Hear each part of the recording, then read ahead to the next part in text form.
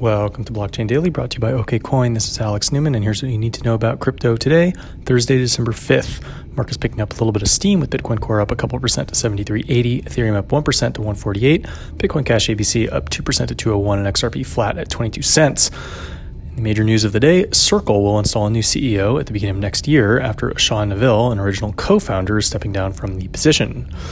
And no global stablecoin project will begin operation in the European Union until associated risks to monetary sovereignty are addressed, according to EU authorities. This seems like a significant blow to Facebook's Libra project, as well as potentially other stablecoins. Stay tuned tomorrow. Until then, this is Alex Newman.